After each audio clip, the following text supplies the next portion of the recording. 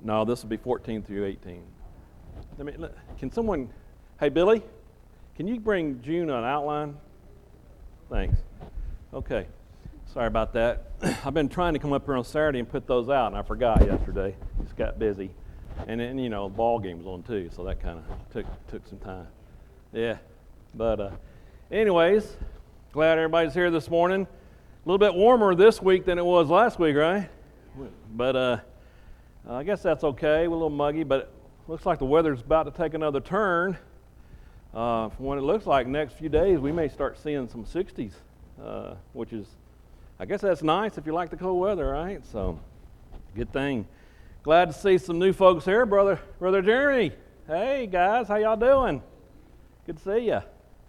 And there's a few new. Miss Edna's out for the first time. Glad to have her. Good to have all you folks, and more starting to venture out, so that's a good thing. Welcome all you that are watching online.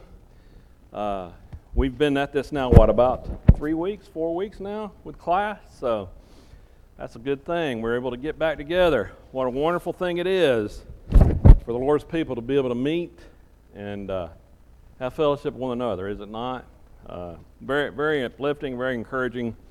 And hopefully today we're going to be able to go through a class and learn a few things about the glory of the Lord, and maybe that'll help encourage us and help us out in our daily lives. Before we do that, though, let's go over our prayer list. We need to mention a few here. John Beer's sister-in-law passed this past week, so please remember John and Shun at this time and their family. Also, Carlton Wheeler lost his brother last weekend, so need to be remembering them at this time as well. Terry Anderson lost his sister. Terry's here today, but please remember Terry and his family at this time. And then we have Teresa Hammond's father was hospitalized on the 23rd with kidney failure. So please continue to remember him and Teresa and her family. We have many others. How's your dad doing, Greg? Doing better? He's been moved, right, to a facility. Okay, so that's good. A few others. Also, Kathy Rayburn apparently had another stroke a few days ago, and she's still in the hospital, or? Yesterday she was still in the hospital, so she didn't lose any, she didn't have any paralysis or anything this time, but second time in a few months, so please remember Ken and Kathy this time. And then you need to remember Levon Updegraft. He's been rejected twice now on a cell transplant, and things are not looking good for Levon, so please remember that family at this time, Levon and Jane. They have been going through a lot. It seems like they've been going through stuff for the last few years, but they've always remained faithful and always are willing to be here and participate. So please remember that family at this time as well. Anybody else we need to be remembering this morning? Okay, let's go to our Father in prayer before we begin. Father in heaven, we thank you and we praise you, Father, as our honor, and we honor you as our Father and our God, and we just thank you for the many blessings you give to us in this life, Father, and in our families and our personal lives, Father, and also in this congregation, Father. We are such a blessed group of people, and we just thank you for that. We praise you, and we love you, Father, and we thank you for your love for us, Father. We ask you to be with those who've been mentioned on our prayer list today that are mourning the loss of a loved one, that they may be comforted, that we might be able to help them to be comforted and minister to them in a way that's uplifting to them and helpful to them. Those who are sick, Father, we ask you to be with those that we have mentioned that are in need of healing. We ask you to provide that at this time, Father, and help them to be able to come back to their health if at all possible, Father. We thank you for your word and for the word that became flesh for us in Jesus Christ, that we might have a hope for eternal life. We might have a hope of eternity and to be able to live with you in the kingdom of heaven here on earth as well as in heaven eventually, Father. We thank you for that opportunity. We thank you for your love that you would send him to us, Father. We ask you to be with our nation at this time as we are going through a new election, that your will be done, Father. Whatever the outcome is, it will be your will, Father, and we know it will be, and we just want to know that and understand it and be comforted by it and be content by it, Father, whatever that outcome is. We ask you to be with this world. It's a dark world. We know from your Gospel of John that The light came into that dark world, Father, and we just ask you to help us to be able to grow spiritually from our study of your word and from our daily lives, our service and your prayer, and help us to be a good example to others in this community, in this world, that they might see that light that shone through your Son. We ask you to be with those who are traveling at this time, be safe, and help them to be back safely, Father. And of course, we thank you for Jesus, for without him we would have no hope, and it's in his name we pray. Amen. Okay. As I said, we're looking today at the lesson on beholding his glory in the book of John. And the last few weeks we talked about the light that John talks about, the light that came into the world. Remember, and the light that came into a dark world, and how he contrasted those things, right? The light from the dark. We live in a very dark world. And John said he wrote this book for a certain reason, did he not? You remember what that was? Turn over to John chapter 20 real quick, and let's just read that again. I don't want to lose sight of the reason John wrote his gospel. You know, we said there were the synoptic gospels, Matthew, Mark, and Luke, and they were written very similarly, right? They're written, you call them synoptics because they're written about similar events, similar things that happened, but John's very different. And John says he wrote the book, and in verse 30 we read, "And truly Jesus did many other signs in the presence of his disciples, which are not written in this book, but these are written that you may believe that Jesus is the Christ, the Son of God, and that believing you may have life in his name." Isn't that wonderful? He wrote this book so we can believe. Here we are 2,000 years later, and we can still believe in Jesus Christ because John wrote this book. Amazing things. He talked about that light that came into the world. He talked about the Word that was in the beginning, right?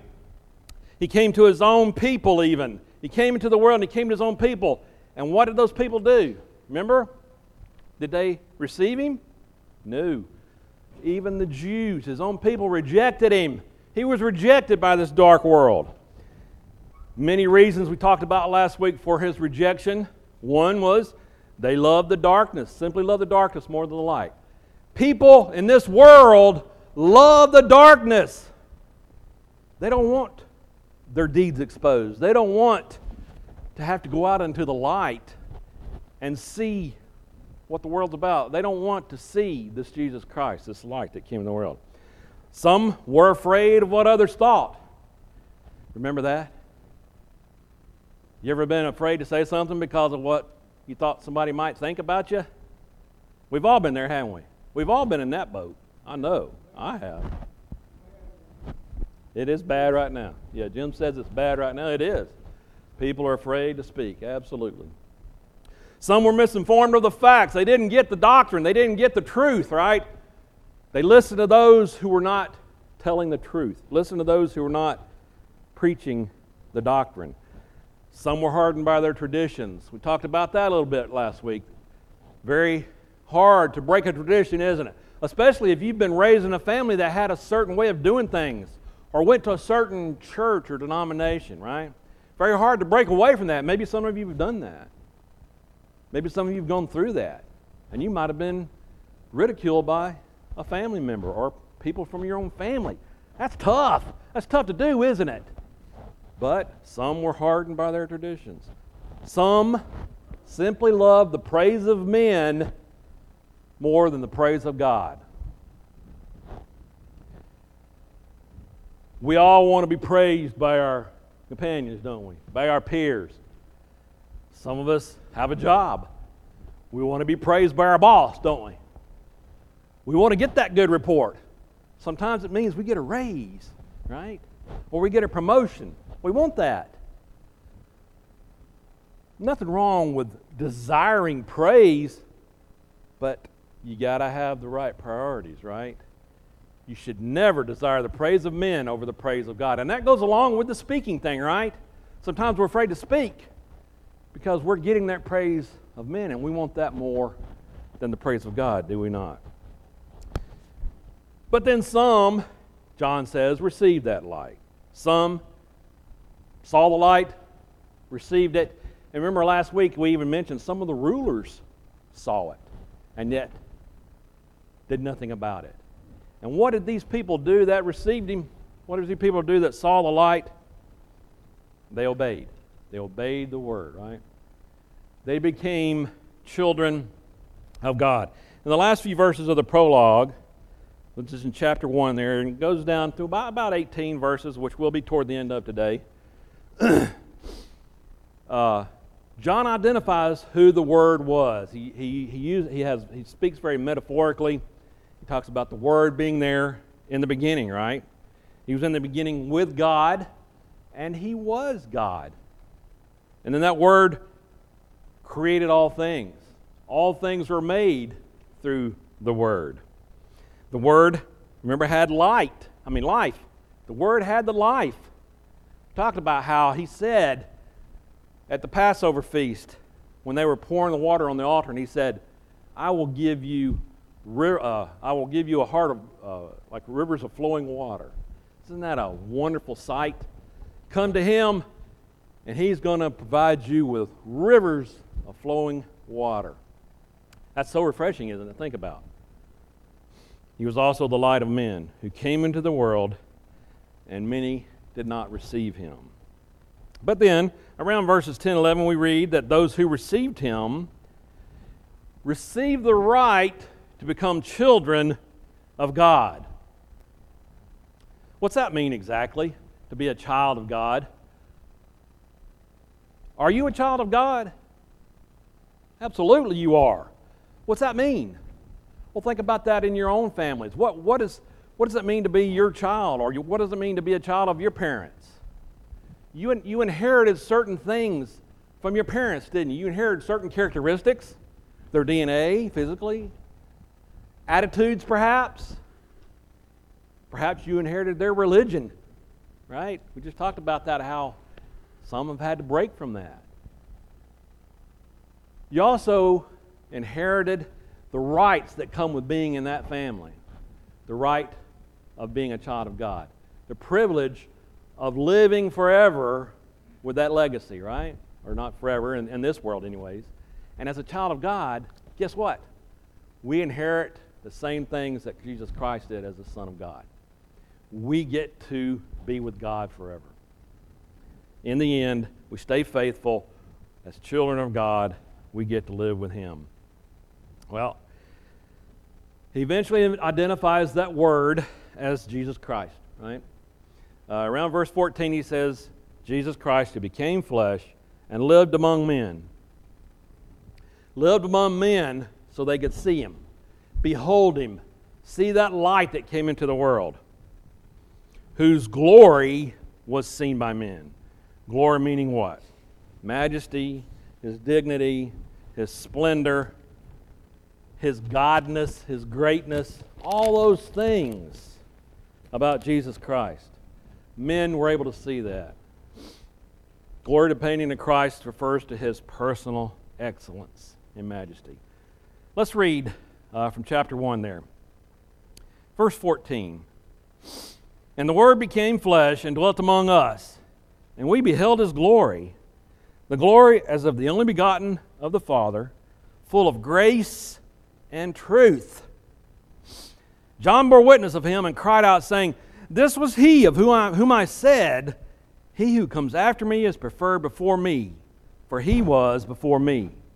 And of His fullness we have all received, and grace for grace, for the law was given through Moses. But grace and truth came through Jesus Christ. No one has seen God at any time. The only begotten Son, who is in the bosom of the Father, He has declared Him. Wow. All right. What did others see in Jesus when He walked in the flesh among the men? Well, they beheld His glory, right? Especially those who were closest to Him, right? They beheld the glory of His being God, His deity, His greatness, His majesty. Verse 14 says, He was the only begotten of the Father. The dignity which was appropriate to that only begotten Son. They saw His glory, His splendor. They saw that properly expressed through His character and His rank and the things that He claimed to be. they also saw some things physically. Turn over to Luke chapter 9. Let's read about something there. Luke chapter 9, beginning in verse 28. Now it came to pass, about 8 days after these sayings, that he took Peter, John, and James and went up on the mountain to pray. As he prayed, the appearance of his face was altered, and his robe became white and glistening. And behold, 2 men talked with him, who were Moses and Elijah, who appeared in glory and spoke of his decease, which he was about to accomplish at Jerusalem. But Peter and those who were with him were heavy with sleep, and when they fully awaked, they saw his glory and the 2 men who stood with him. They saw his glory physically, right, when he was transfigured, right? On the Mount of Transfiguration. Can you imagine what that looked like? Can you imagine what they saw and what they thought? I mean, they've been following him around a little bit. They've been hearing his teachings. You know, they're thinking a lot about this. They're probably not that sure yet, right, who this guy is. I mean, we know when Peter, at his crucifixion, he denied him, right? He still wasn't quite sure. You know, it wasn't until that resurrection that things changed a little bit, didn't it? But imagine seeing him and Moses and Elijah with him. I mean, what would you do today if you saw that happen? What if Kyle was up here preaching one day and all of a sudden his face started shining? His clothes started shining. That'd be a pretty awesome thought, wouldn't it? Awesome sight. Imagine what was going through their minds when they saw this. They actually were able to physically behold his glory. Awesome thing. How else did they see his glory? Well, he performed some miracles, didn't he? We know that. He performed many miracles that they might see his glory through what he was able to do. His doctrine, what he taught, they deemed that to be true. Some of the things he was saying were a little different than what they knew, what they thought. And of course, I already mentioned it, his resurrection. At his resurrection, when they saw that happen, when they knew that that had happened, things changed for them, didn't it? Remember, we've talked about that many times. Without the resurrection, there's really nothing, right? He's just a guy that died. He's just a guy that came to earth, preached about some stuff, said he was God, and he died. Has anybody else ever done that in the world? Yeah, a few times. A few people have done that. They all died. As far as I know, none of them were resurrected. Jesus was resurrected. And then, a few days later, he ascended. And they saw him go up into the clouds. So they got to behold his glory physically, and they got to behold the things that he did, the things that he accomplished, the things that he taught. How else did they behold his glory at that time? Well, those 4 verses that I just read talk a lot about grace and truth. He was full of grace. Grace and truth came through Jesus. What does grace mean? You know, favors, gifts, acts of beneficence. You know, I've heard it said that grace is unmerited favor. You know, we get grace from God even though we don't deserve it. He was graceful. He was graceful to those who followed him. He was graceful to those who did not believe. He was kind, merciful, and he did good to all, seeking the welfare of all men. I mean, pretty much all you had to do was ask, right? And he was going to do it. We read that through all the Gospels. So much so that it might be said, be characteristic of him, that he was grace. He was grace. We also saw the glory of his truth. It says he's full of truth. Truth that came through Jesus Christ. He declared the truth, and in him was no falsehood. All right? Can we say that anybody else that's ever lived has always been completely truthful? I mean, I don't know everybody else's hearts, but probably not, right? Has anybody in here never told a lie? You don't have to raise your hand. George Washington, they said, did. I don't think that's true, but that's what they said. Yeah. He had no falsehood in him. He was not like the false prophets and the false messiahs, who were imposters. Nor was he like the men mentioned in the Old Testament, the emblems, the types of people in the Old Testament, like Moses. Was Moses a type of Christ? An archetype, you might say? An example? A projection of Christ? Sure. He was sent by God to do what? Save His people, right? Bring them out of bondage. Bring them out of Egyptian slavery. He did that. Of course, He was the instrument of God, right? God did it really. But Moses was a type of Christ. What about Noah? Was Noah a type of Christ? He led his family through the flood, right? In that sense, he was a type of Christ. He was told by God to build the ark, and he did it. What about the prophets? We have many prophets who spoke the words of God, who were good leaders, great leaders. We have many leaders that helped the Israelites. We have all kinds of examples in the Old Testament. But every one of these were not the complete truth, right? Jesus Christ was the truth, is the truth. More than any other prophet, more than Moses, more than Noah, anyone else that we can read about. He represents everything as it is, right? And thus became the truth as well as the way and the life. Now, we're not perfect people, right? We're human. It's hard for us to see the truth sometimes, isn't it? Well, all the time, really. It's hard. And believe me, you got people out there all over telling you all kinds of different stuff. All you got to do is turn the TV on. One channel says one thing, the other says another. It's hard to know. Scripture says Jesus is the truth. Wow, that's an amazing thing, isn't it? I have that in my back pocket. Should be more than that, but I'm having trouble. I'm struggling. I don't know what to think. Where do I go? Jesus Christ. He is the truth. You got that.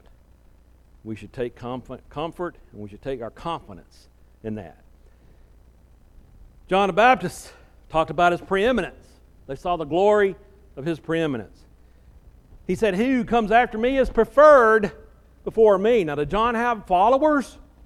Yeah. He was preaching that baptism of repentance, right, in the wilderness.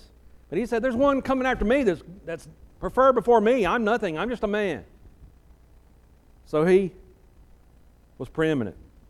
Witnessed by John the Baptist, witnessed by his virtue of his preexistence, and by the virtue of his creative powers. Colossians 1 talks about that. He created the world.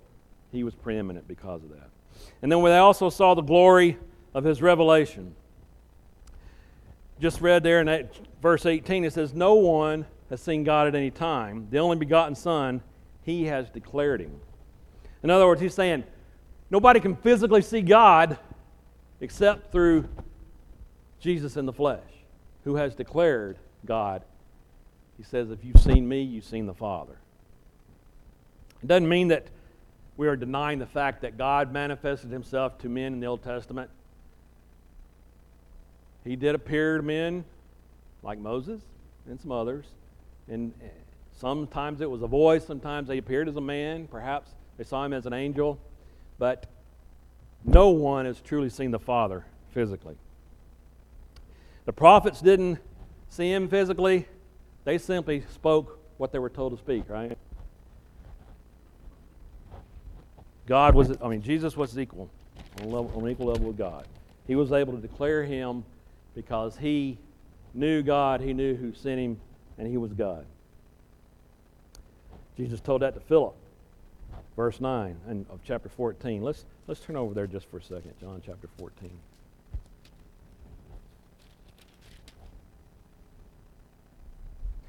Jesus said to him, "I have been with you so long, and yet you have not known me, Philip? He who has seen me has seen the Father. So how can you say, show us the Father? Even Philip didn't understand, right? And Jesus says, who's seen me has seen the Father. In John chapter 17, we read about Jesus' prayer. I'm not going to read the whole prayer there. But he talks about the fact that the apostles were chosen because they had seen him. He had been sent from the Father. And then in Colossians, Paul says he is the image of the invisible God, the firstborn over all creatures. This verse says that Jesus had a knowledge of God alone, not which any of the ancient prophets had, or any of the fullest representations of character were expected in the gospel. He came to bear witness of the truth, as we mentioned last week. We read that in John chapter 7. So by His Word, He can enlighten and guide us. He can lead us to true knowledge of God. And there's no true and full knowledge of God which is not obtained through Him. We can't truly know God without seeing Jesus, without knowing Jesus. A lot of people think they can, right? A lot of people think they can know God or who God is, but you can't. Jesus came to bear witness of the truth. He showed us what it was to be God. As I mentioned before, what a wonderful experience it must have been to behold that glory. To be there with Him, to see the things that He did, right? It undoubtedly transformed their lives, the apostles, right? The disciples. Changed their lives. Made them have confidence that they could preach. Preach to a dark world.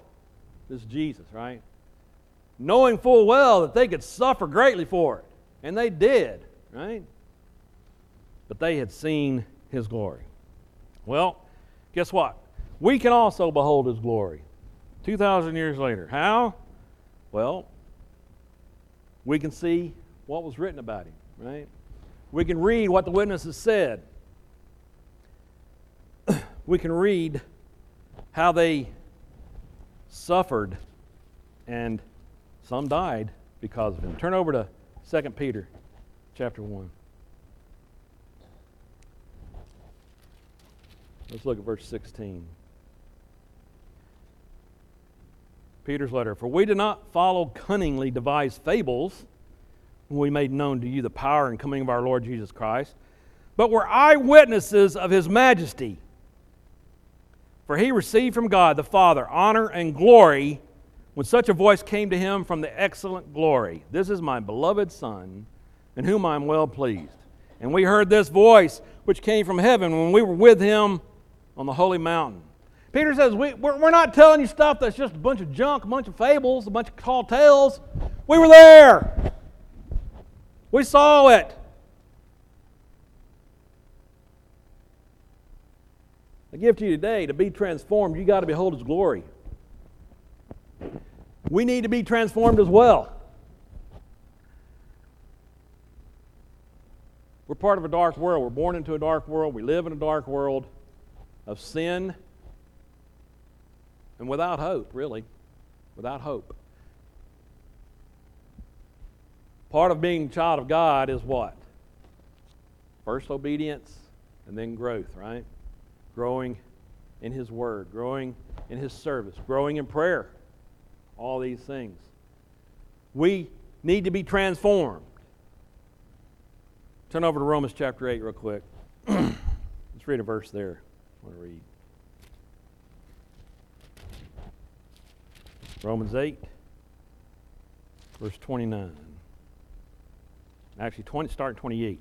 And we know that all things work together for good to those who love God, to those who are the called according to His purpose. Ever heard that verse before? But read 29. For whom He foreknew, He also predestined to be conformed to the image of His Son, that He might be the firstborn among many brethren. We are to be transformed, conformed to His image. He's the firstborn. We are children of God. Got to be done. How do we do that? Look over there in chapter 12 real quick of Romans.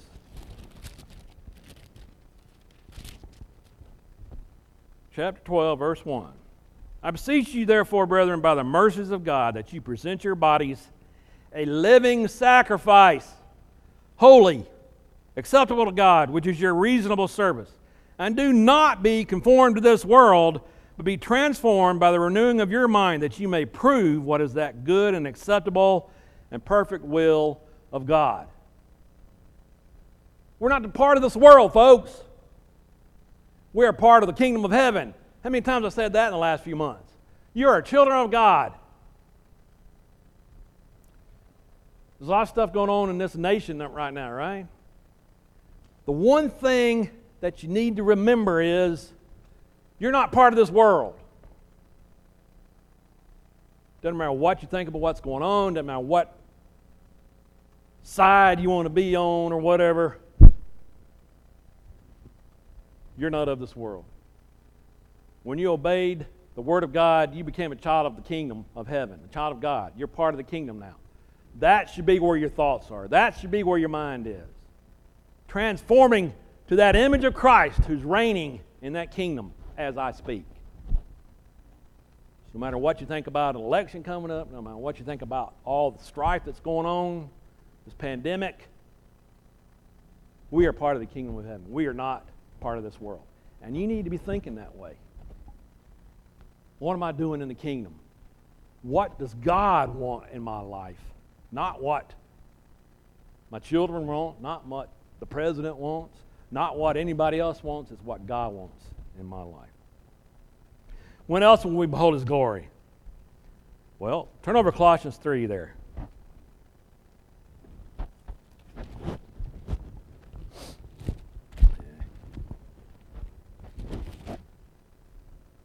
Verse 3, Colossians 3. Therefore, put to death your members which are on the earth, fornication, uncleanness, passion, evil desire, and covetousness, which is idolatry. Put that away. I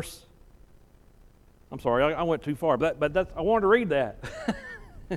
Let's go back to verse 4. When Christ, who is our life, appears, then you also will appear with Him in glory. I was going to read 5 after that, but anyways, you get the point. We're going to appear with it. We're going to see His glory when He comes again, right? But we got to be putting these things off in the meantime.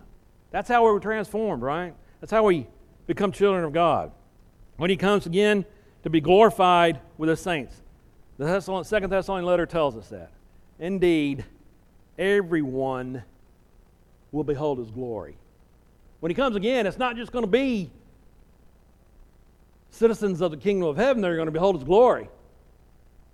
Every knee will bow. That's what it says. It's in Scripture. Everybody's going to see Him. Everybody's going to see His glory. They're going to know He is the God. The Word became flesh and dwelt among us, and they beheld His glory, and we can too. We can see the testimony of the followers of Christ, the apostles. We can see what He did in His life here, and we're going to behold His glory when He comes again. What are you going to do with that glory? That's declared by His apostles. Are you going to let it transform your life?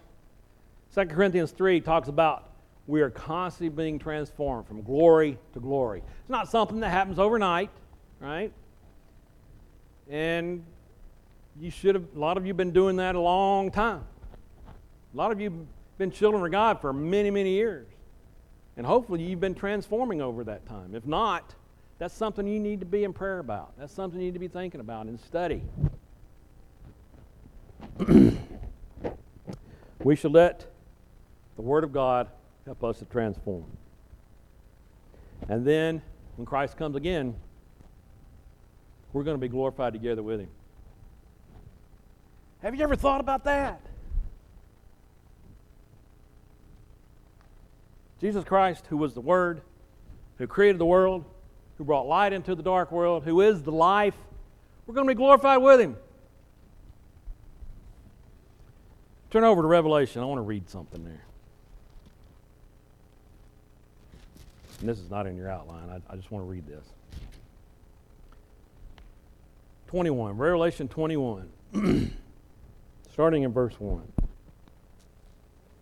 Now I saw a new heaven and a new earth. For the first heaven and the first earth had passed away. Also there was no more sea. Then I, John, saw the holy city, New Jerusalem, coming down out of heaven from God, prepared as a bride adorned for her husband. And I heard a loud voice from heaven saying, Behold, the tabernacle of God is with men, and He will dwell with them, and they shall be His people. God Himself will be with them and be their God. And God will wipe away every tear from their eyes. There shall be no more death, nor sorrow, nor crying. There shall be no more pain, for the former things have passed away. Then He sat on the throne and said, Behold, I make all things new. And He said to me, Write, for these words are true and faithful. And He said to me, It is done. I am the Alpha and the Omega, the beginning and the end. I will give of the fountain of the water of life freely to him who thirsts. There's that phrase again about flowing rivers of water. The tree of life. He who overcomes shall inherit all things. Remember, we're children of God. We get to inherit all things, and I will be his God, and he shall be my son. Those verses right there should give you great encouragement, right? I know we don't think about heaven all the time. We're busy. We got a lot of stuff going on. But man, that sounds wonderful. I can't imagine. And you know what? I'm sure it's going to be a lot greater than anything you could read about here. That sounds great. But I don't think that even covers it a tenth or even a percentage of what it's really going to be like. We should be looking forward to that.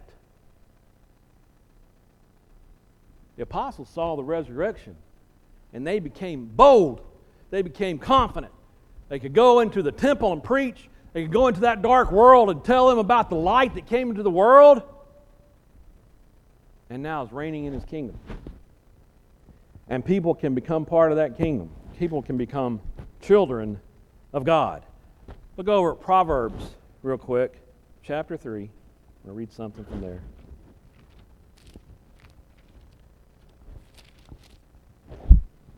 Beginning of verse 1. Proverbs 3. My son, do not forget my law, but let your heart keep my commands. For length of days and long life and peace they will add to you. Let not mercy and truth forsake you. Bind them around your neck. Write them on the tablet of your heart, and so find favor and high esteem in the sight of God and man. Trust in the Lord with all your heart.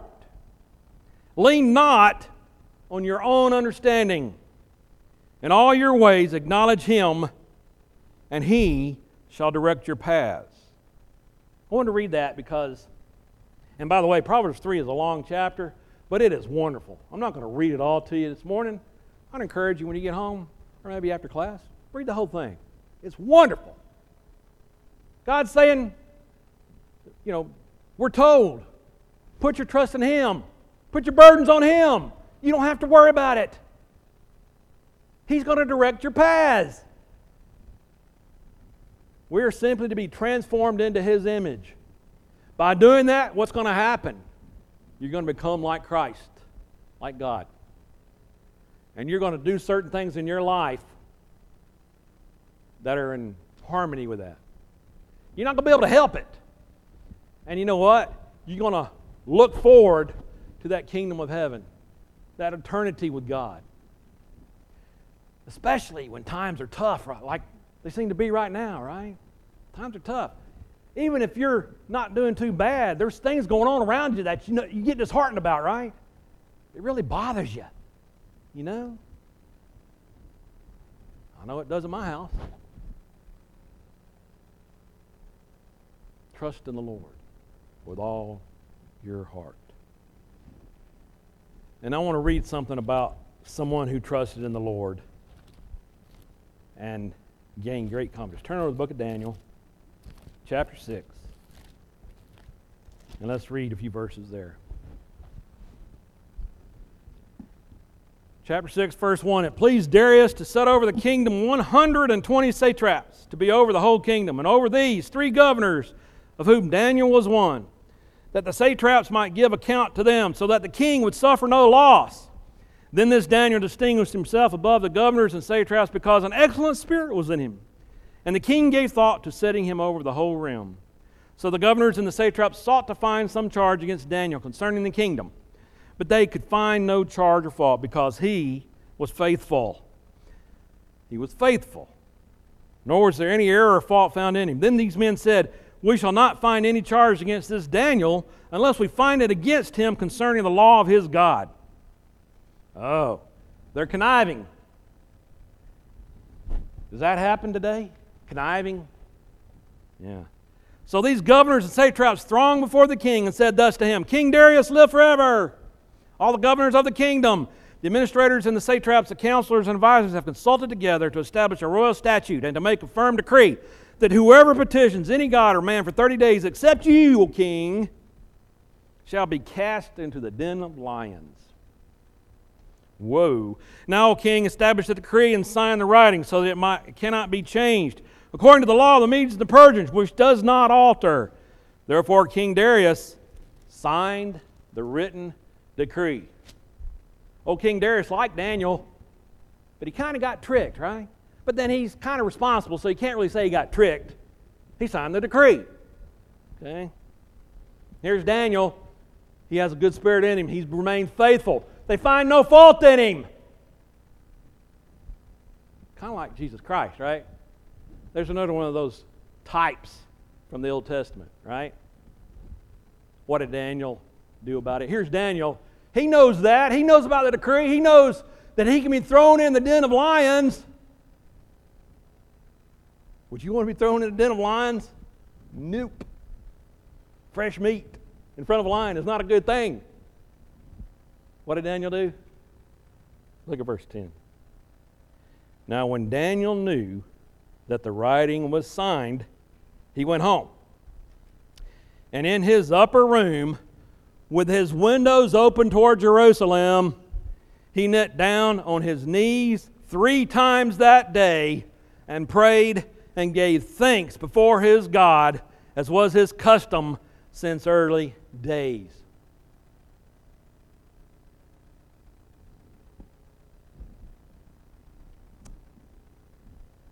I don't know what to say.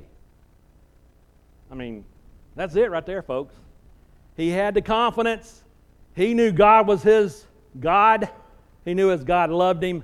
He knew his God made promises. He knew he would be with him if he stayed faithful. And he was willing to continue to stay faithful, knowing that he could die because of the love of his God. Can we do that today? Tough thing, isn't it? Tough thing to do. All right, hope you got a good feeling after this. We can behold his glory. Our time is up. Thanks for being here. We'll see you next week.